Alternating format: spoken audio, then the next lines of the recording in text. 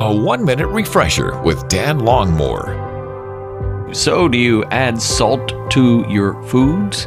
Amazing how much sodium's already in foods, but then most people, a little bit of salt. For instance, I will put a little salt on corn on the cob, salt and pepper on, I know, cottage cheese. Does that sound weird? My mother-in-law liked salt on her grapefruit. But Jesus doesn't talk about salt on literal foods, but he says you and I are the salt of the earth. So as you and I go about our day to day, are our lives and speech in a way inviting to others, appetizing, if you will, so that they want to taste and see that the Lord is good? Our life can be so bland. There needs to be salt, and you and I can be that salt in life, in the lives of others around us, so that they might enjoy a relationship with Jesus.